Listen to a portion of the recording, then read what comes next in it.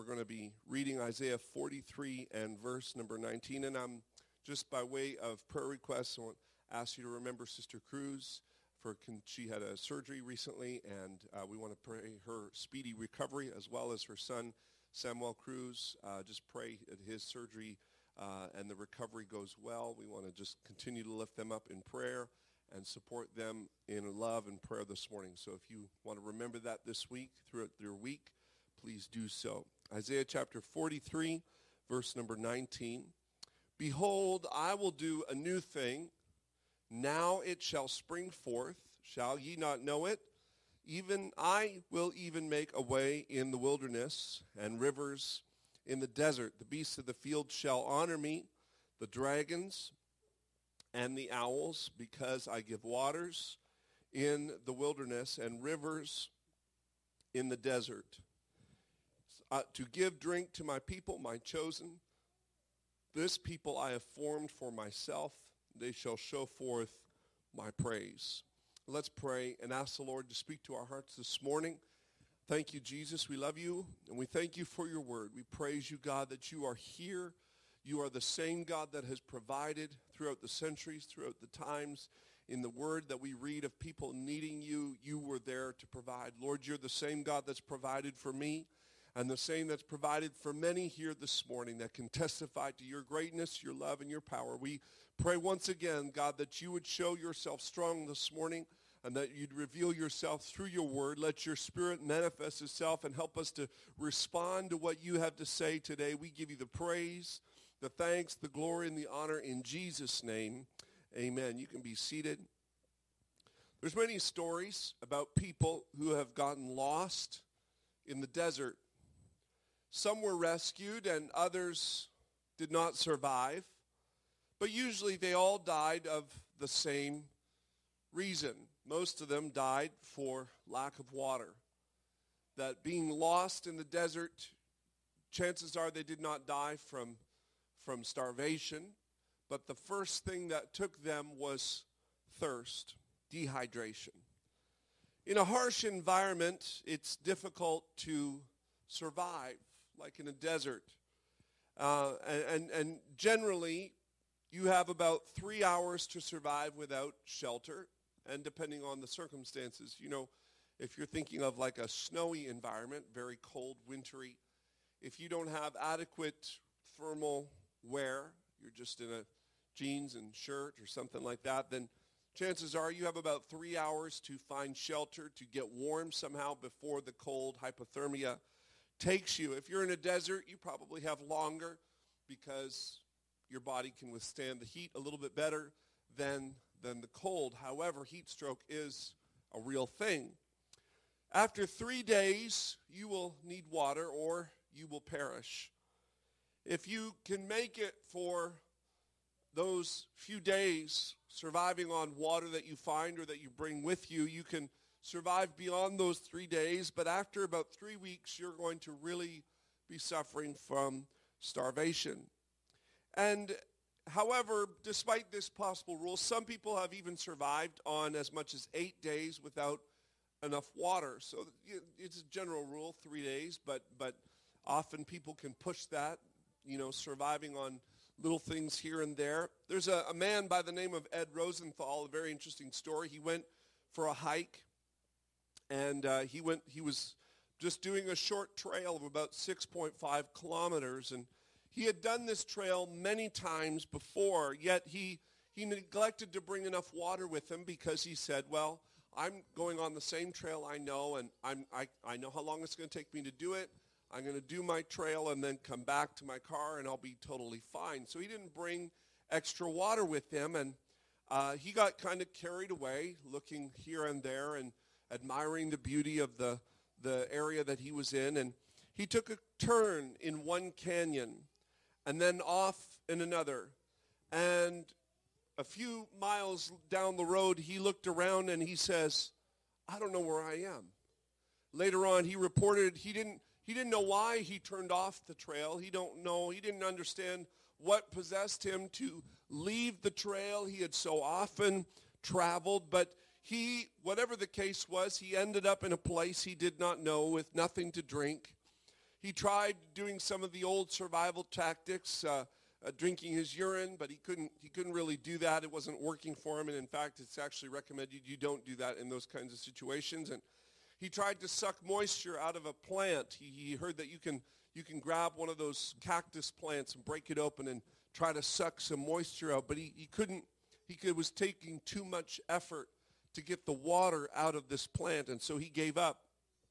And after about a few days, he gave up completely, suffering from sunburns, heat stroke, and decided that this was going to be his end. So he took all of his belongings that he carried with him and put them in a circle around himself, which is kind of an interesting thing to do. He just surrounded himself with his belongings, and then he began to write a message to his family on the brim of his hat, knowing that it wasn't going to be long before he perished.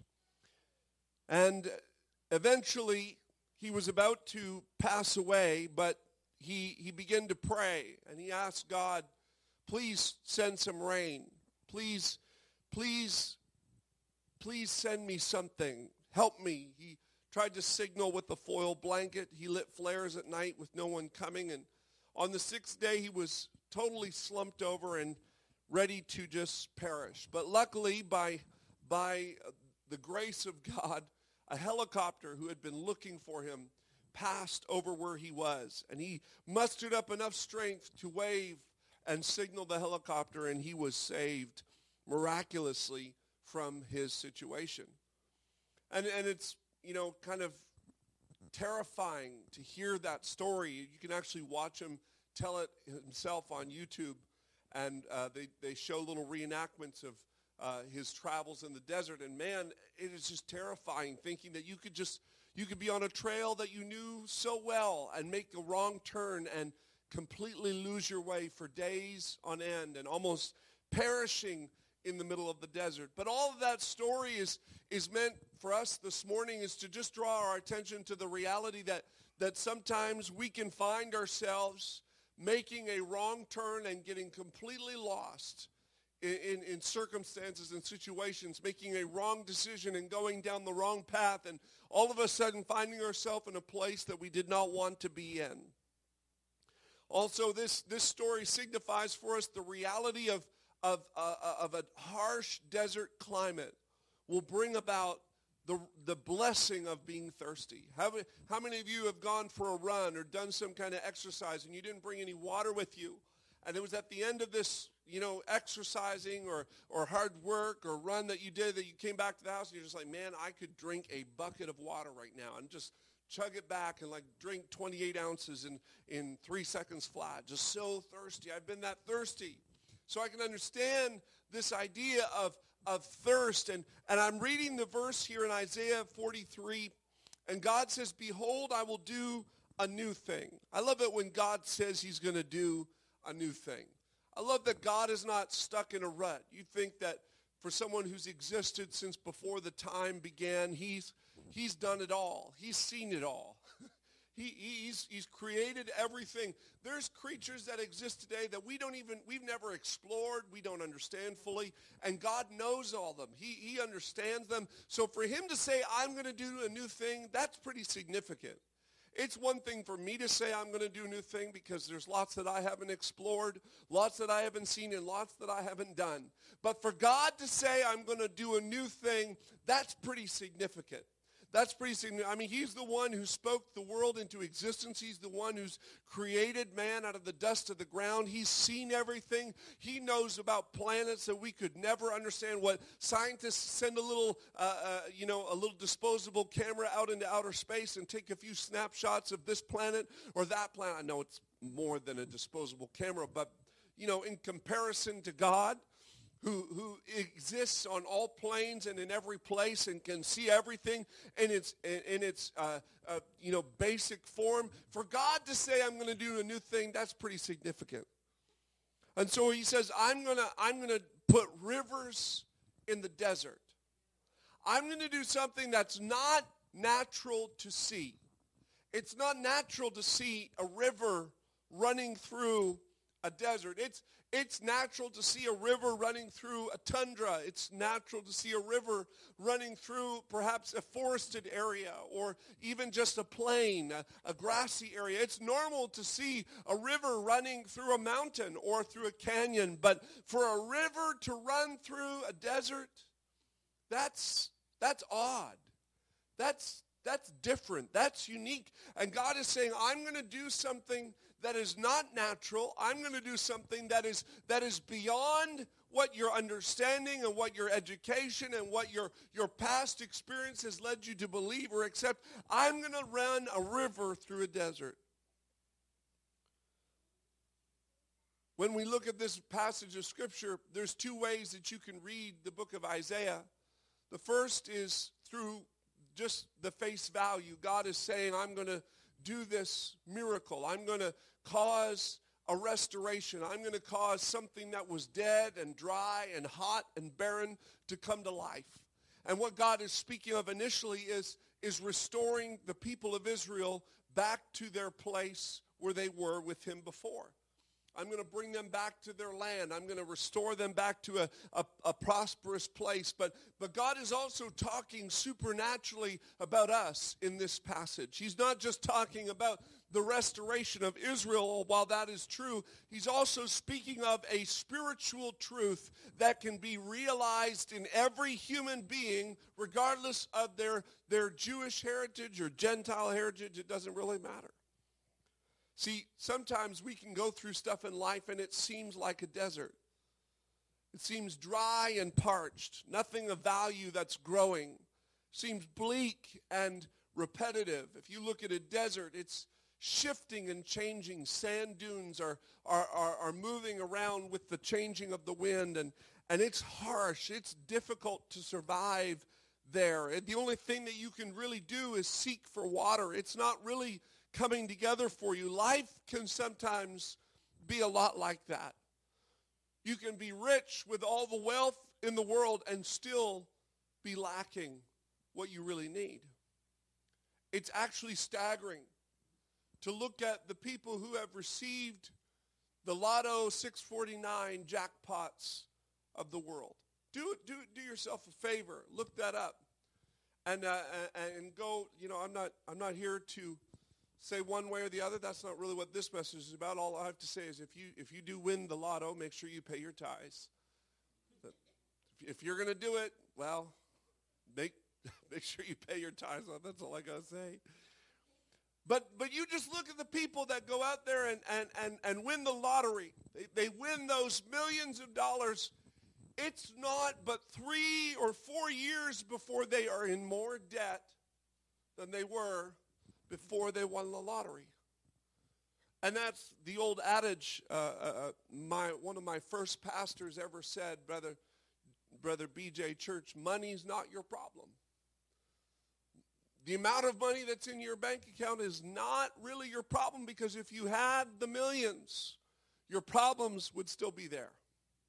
Money won't purchase your problems. Money won't purchase the answer to your situations. And you can look at people who have the multi-billion-dollar houses that are still unhappy. The suicide rate among millionaires is not less than the suicide rate among people who are poor. It's not any different, because money does not solve your problems. Suicide rates among the rich and famous, drug addictions among the rich and famous, it's almost on par. It's there because richness and fame and fortune and all of these things that the world promises will satisfy, and if you could just do it, you're going to make it. That's not going to make the difference in your life. You can marry the spouse of your dreams and still be lonely. You can marry the most attractive person on the face of the planet and wake up next to a bear the next morning. It's not going to solve your problems. You can have the best job in the world and still go home feeling unsatisfied.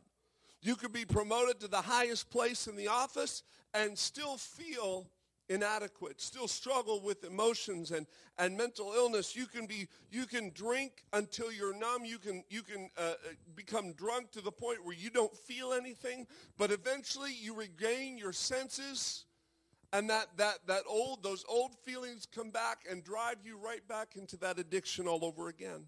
You can get high on a drug to just crash after that and realize that you're in the same place you were. I remember hearing a testimony of a guy who said, I was basically drunk from the time I was 13 until about when I was about 30 or 40 years old.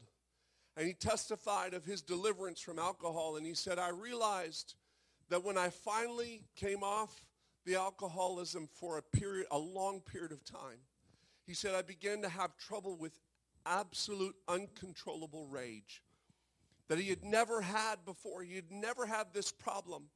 And he went to get help for it, and the people that were helping him through this said, basically what's happened, sir, is you've frozen your emotional development at the age of 13. And while your body is about close to 40 years of age, your emotional and mental development is frozen at 13. And he said, that's exactly when I started to get drunk every day until today. What does that tell you? That simply says that alcohol is not going to solve the issue. It's not going to answer the problem, but it's only going to stay the reality of that situation for a time until you can come back to that issue. Life can be like a desert, relentless. You can put it off for a time. You can press pause on it for 2.5 hours and watch your favorite shows. You can watch your favorite movie and escape life for a while. And while that may not be inherently terrible or bad, but eventually the movie comes to an end and you realize there is no Superman and there is no Spider-Man that's going to come and save the day. Iron Man's not going to fly in and defeat your enemies for you. And nobody's going to snap their finger and everything go back to normal again, right?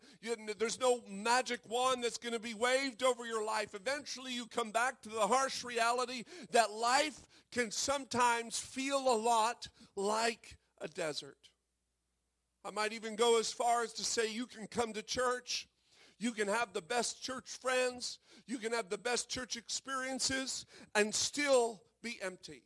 Because coming to church does not guarantee that you're drinking from the right source of water. Coming to church and singing the right songs and hearing the right messages does not guarantee that everything's going to be hunky-dory when you go home.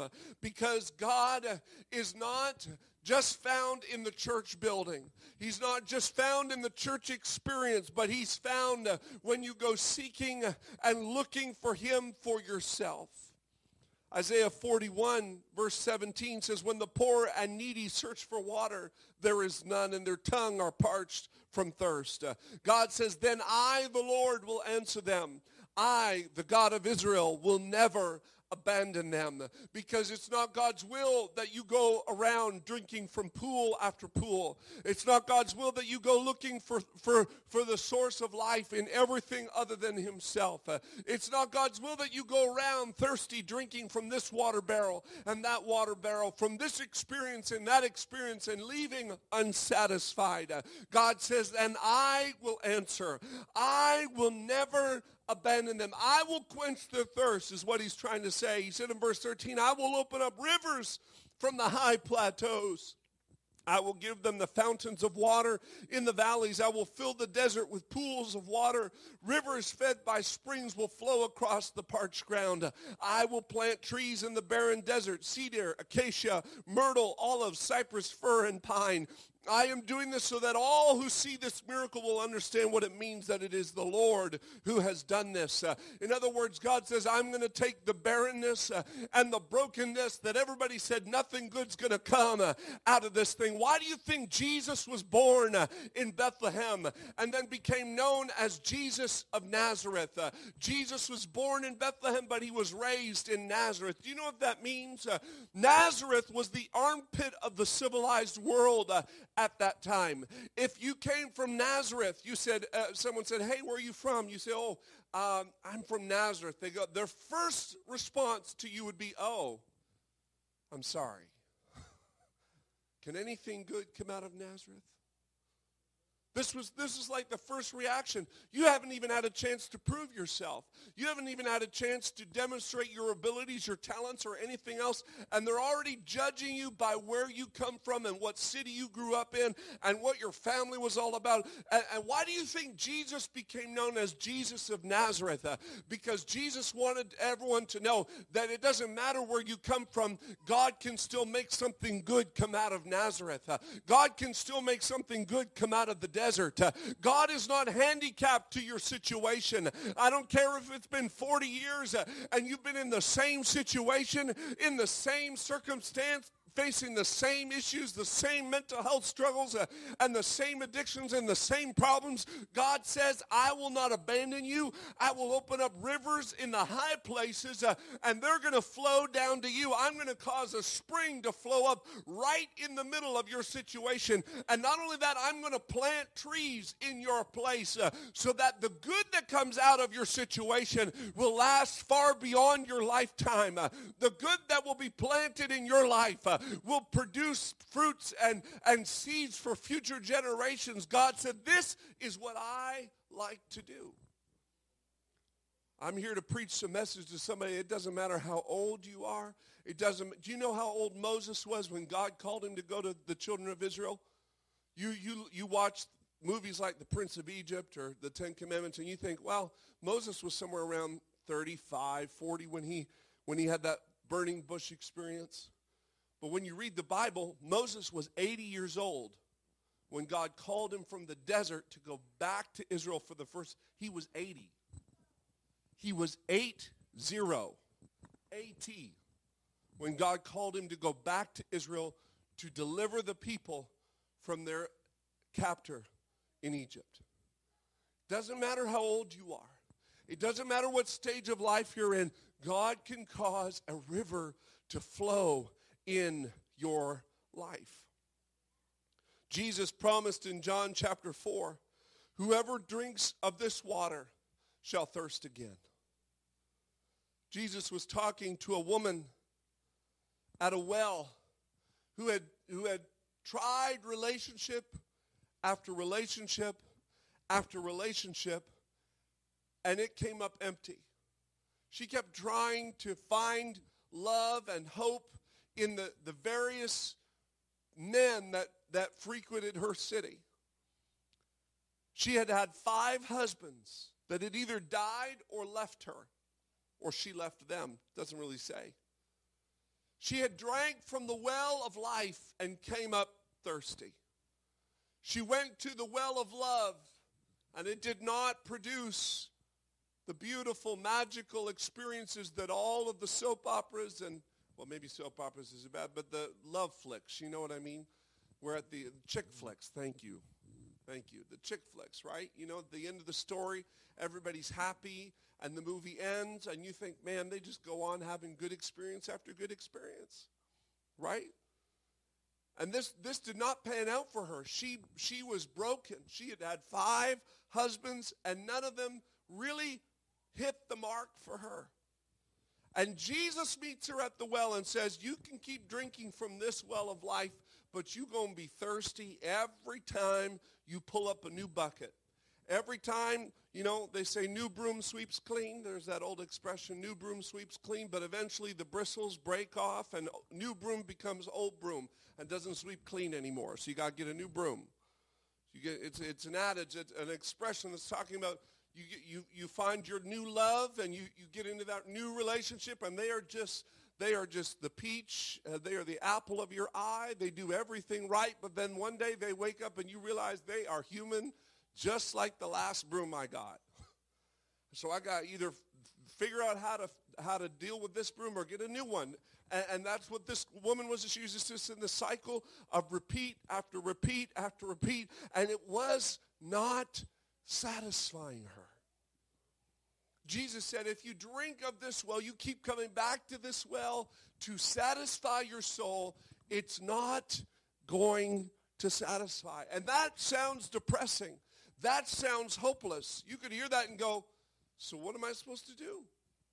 Jesus gave her the answer. He said, but if you drink of the water that I will give you, then you'll never be thirsty again. You will find what you are looking for in me. Notice what Jesus said. It's not a single drink. Verse 14, but whosoever drinketh. Verse 14, whosoever drinketh. Whosoever takes a drink of the water I will give him shall never be. Go back to the other one if you will, if you don't mind. Not the Amplified, just the King James. Yeah, thank you. Whosoever drinketh. And drinketh, there's a little suffix at the end of this word. If I can find it here. Whosoever drinketh, E-T-H. And that little suffix at the end of the word drink means you took a drink, and then you took another drink, and then you took another drink, and then you take another drink. It's a continual action of going back and taking another sip. I'm thirsty, but I'm going to drinketh this water, meaning I'm going to drink, and I'm going to keep on drinking. And every time I'm thirsty, I'm going to come back to this same source. Jesus said, if you drink of the well of life, you are never going to be satisfied. But if you drink from me, every time you need something, you come to me, you're going to find something that satisfies. You'll never thirst for anything else again, because I'll meet the need. I'll satisfy the longing of your soul. I'll give you clarity about who you are. I'll give you clarity about what you need. If you follow my teaching and my word, you will have peace. You will have joy in the midst of sorrow. You will have a river in the middle of the desert. And eventually, the longer you let the river flow in the desert will begin to change. It'll take some time because trees don't grow overnight. I love the Word of God because it never promises you a magic wand. It never promises you a snap of the fingers and everything goes back to normal. Jesus talks about rivers in the desert, but then he says, I'm going to plant a tree. So in other words, for a period of time, all there's going to be is river and desert. Sometimes the only thing you're going to have in life is Jesus and your troubles. The troubles will still be there. The harsh reality of your situation will remain the same. But the only difference is there's going to be a river running through the middle of your problem. There's going to be a river running through the middle of your circumstance. And that river is Jesus.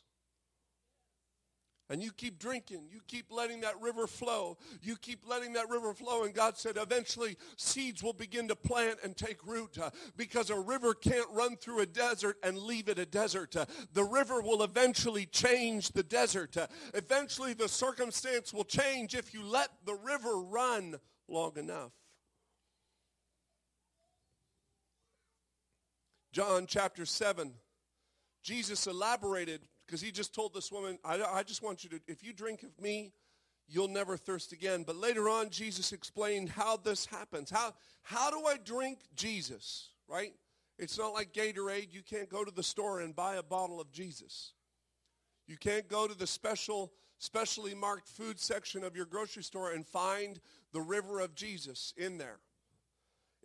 That's just not how it's going to work. So how do I get this? How does it work? What is Jesus talking about in chapter 7, verse 37? The Bible says, in the last day of the great feast, Jesus stood and cried, saying, if anyone's thirsty, let him come to me and drink.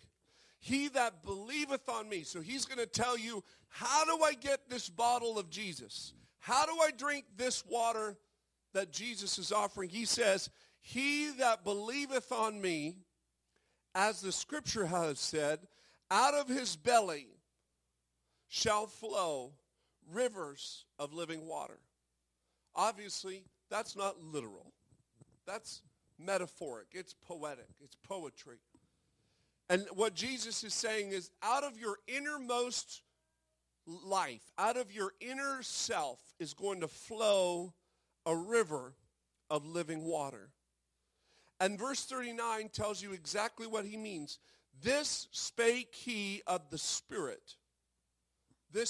What is this river? It's going to be the Spirit. That they which believe on him should receive, for the Holy Ghost was not yet given. So the river is the Holy Ghost. The river is the Spirit of God that flows out of your innermost belly, out of your innermost life, your innermost person is going to flow this river. God is going to cause a spring of his Spirit to come up out of your innermost person and flow into your life. How does that happen? Well, if you look at the word flow, in this verse, the word flow is the word reo in the Greek.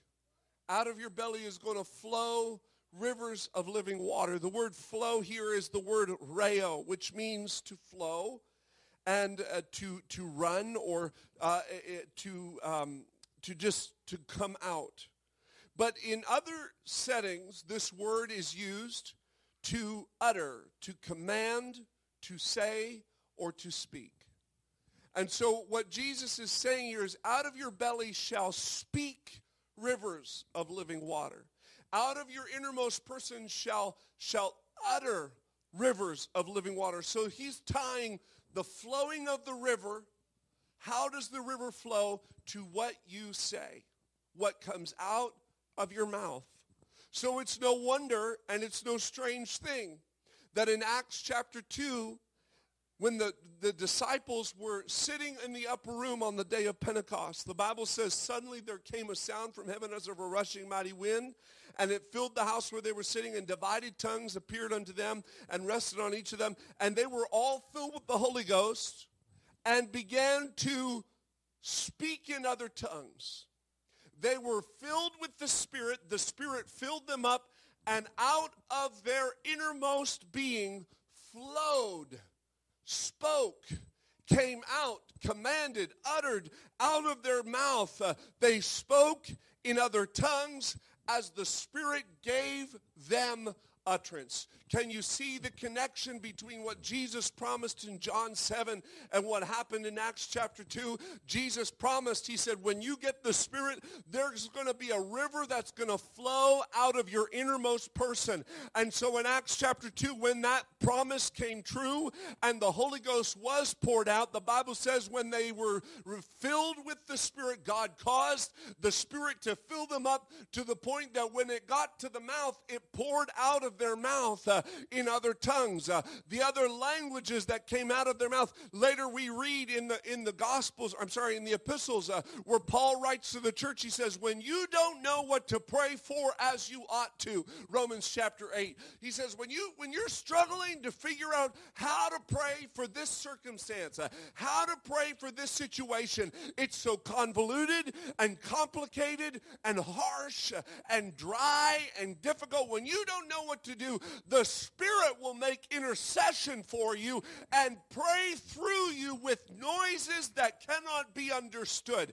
What he's trying to say is that when you pray in tongues, the Spirit prays for you. The Spirit prays exactly the right prayer. God puts the right things into words and allows you to pray it in tongues through your mouth. You say, this is strange.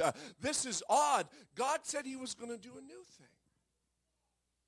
God said, I'm going to do something that's odd, something that's original, something that's difficult to understand. It's difficult to picture a river in the desert. It's difficult to picture a desert transforming into a luscious garden. But God, if God is the God who promises oases in the desert and rivers in the desert, then God is the same God who will promise that when you begin to pray in other tongues, as the Spirit gives the utterance, it may not immediately change your desert surroundings, but it causes the river to flow in the middle of your desert. You can be in the worst situation you've ever been in, and you begin to pray and talk to God about it and feel the Holy Ghost. Happen to me this week. I began to pray and talk to God about a circumstance, a situation I was faced with, and he began to pray through me in tongues as the Spirit gave the utterance, and there was a river that began to flow. It was like something at the bottom of my feet. It felt like my feet were starting to get wet because the river began to flow in my circumstance. And in the middle of my desert, there was peace. In the middle of my problem, did it fix my desert? Not immediately. Did it change all the circumstances around me? No. But it gave me a little bit of water to keep on walking. It gave me a little bit of refreshment to keep on trying, to keep on moving. And that is what the promise of the Spirit is all about. Why do you think we emphasize believers speaking in other tongues? Why do you think the church, the Pentecostals especially, emphasize speaking in other tongues as the Spirit gets the utterance? Because everybody's going through a desert. Everybody at some point in their life is going to face a desert. And the only way you're going to get through the desert, the only way you're going to make it through the desert and come out with joy and with peace and with confidence that God is in control is if you can let the Spirit pray through you and let the Holy Ghost be your river. There is a river this morning. There is hope for your situation today. There is a promise that you can receive. You say, I've never spoken in tongues before. It's not complicated. Even though it's a new thing, it's not a complicated thing. The Bible calls it a gift. It's the gift of the Holy Ghost. It's not in something you have to do. You don't have to do 10 jumping jacks to get it. You don't have to say hallelujah 45 times in order to receive it. It's just something that by faith, Jesus said, when you believe on me, you're going to receive it. In other words, you've got to come to God and say, I believe because your word says that this gift is for me. It's not just for the spiritually elite. It's not just for a few select people who receive this special gift. It's for everybody, God. And if it's for everybody, then it is so much for me. I am able to receive this. You died. You paid for this gift already. I want to receive it. And with that kind of faith, you can begin to feel the filling of the Spirit. It started at the top of my head and worked its way down my back and it just a sensation that something was coming over me. And out of my mouth began to flow words that I have never learned. I've never been able to interpret or understand them. But by faith, I accepted that what was happening to me in that moment was the Holy Ghost was beginning to pray through me in a way I could not pray for myself. How do I do this, Pastor? How do I get the Holy Ghost? How do I receive this gift of the Holy Ghost? Well, like anything you receive from God, it starts with repentance. If we could stand this morning, I'm going to play and sing for a few minutes, and I'm encouraging you, if you would like to receive the gift of the Holy Ghost, you can do it right in your seat. You can come to the front and pray and receive that gift of the Holy Ghost.